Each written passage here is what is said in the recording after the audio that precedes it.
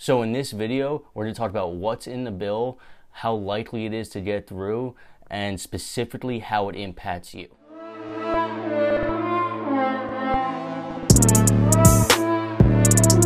What up, guys? Welcome back to Investing Money with Matt. Today we're going to talk about the third stimulus bill that just got passed by the House of Representatives. Before we get into it, we're going to touch on some important notes. So the House passed a bill.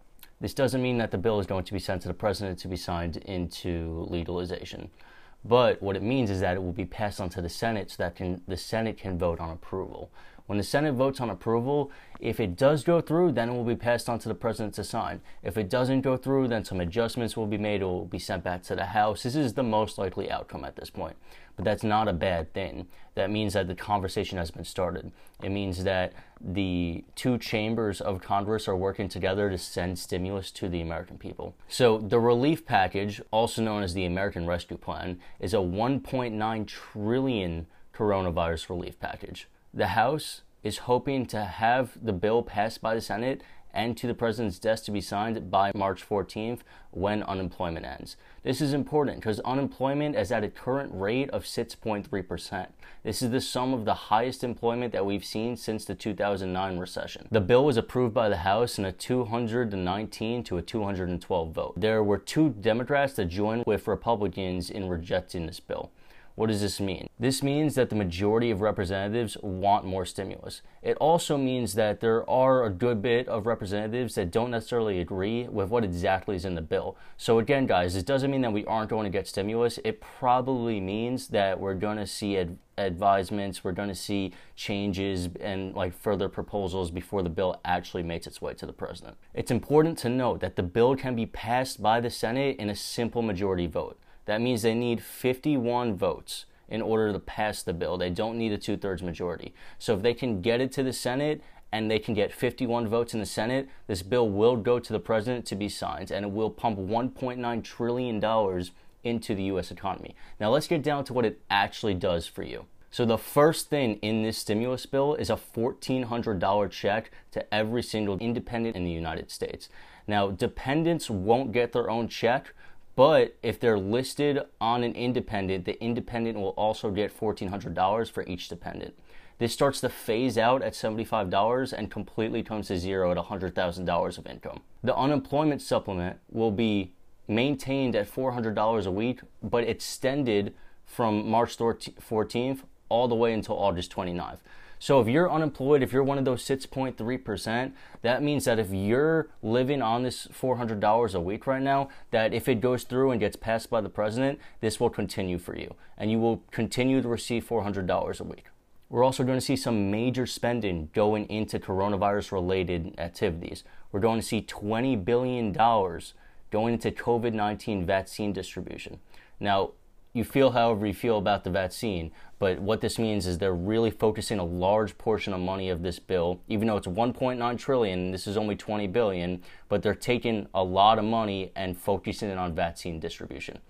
They're also distributing $50 billion for testing and tracing efforts. So they're taking $70 billion total dollars from this $1.9 trillion bill and focusing it directly on coronavirus relief action. They're going to directly contribute $350 billion to state and local governments. This will help them do things like unemployment. This will help them keep programs running. This will help different states that are maybe on the edge of defaulting stay steady. There's going to be $25 billion in rent assistance payments. That means that if you are somebody that might have a chance of getting evicted, if you are somebody that is supposed to be collecting rent, both sides of the story, you're going to see the government here playing a role in trying to help you out. Let's say the three biggest things from this bill is one, the stimulus checks to get the economy really running, two, continuing the unemployment to make sure that we're not leaving anybody out to dry, and three, the rent assistance. If you are any person in the United States that pays rent or that collects rent, this will help you out. There will be $170 billion directed at K through 12 schools and higher education institutions to help with reopening costs.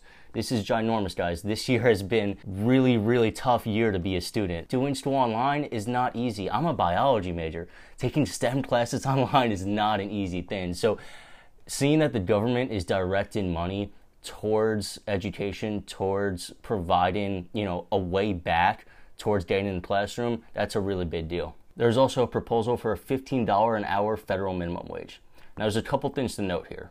The Senate parliamentarian is not going to allow this part of the bill to go through in the reconciliation bill. However, Democratic senators are looking at an alternative to this. They realize that this is pushing the line for some of these states and some of the people that are represented here. So they're looking at imposing a tax on large corporations that don't pay their workers at least $15 an hour. Now, it's very important to note, Janet Yellen, who is the current Treasurer Secretary and former chair of the Federal Reserve, has taken a stance on this stimulus bill. She was quoted saying, "I think the price of doing too little is much higher than doing something big." That means the former head of the chair, the current Treasury Secretary, believes that stimulus is important. She believes that stimulus is something that the U.S. economy needs right now. She also acknowledges that even though we have inflation, that the U.S. will have inflation, that stimulus might cause more inflation, the Federal Reserve is prepared to fight inflation. It is their entire job to fight inflation. That is all they do. Oops.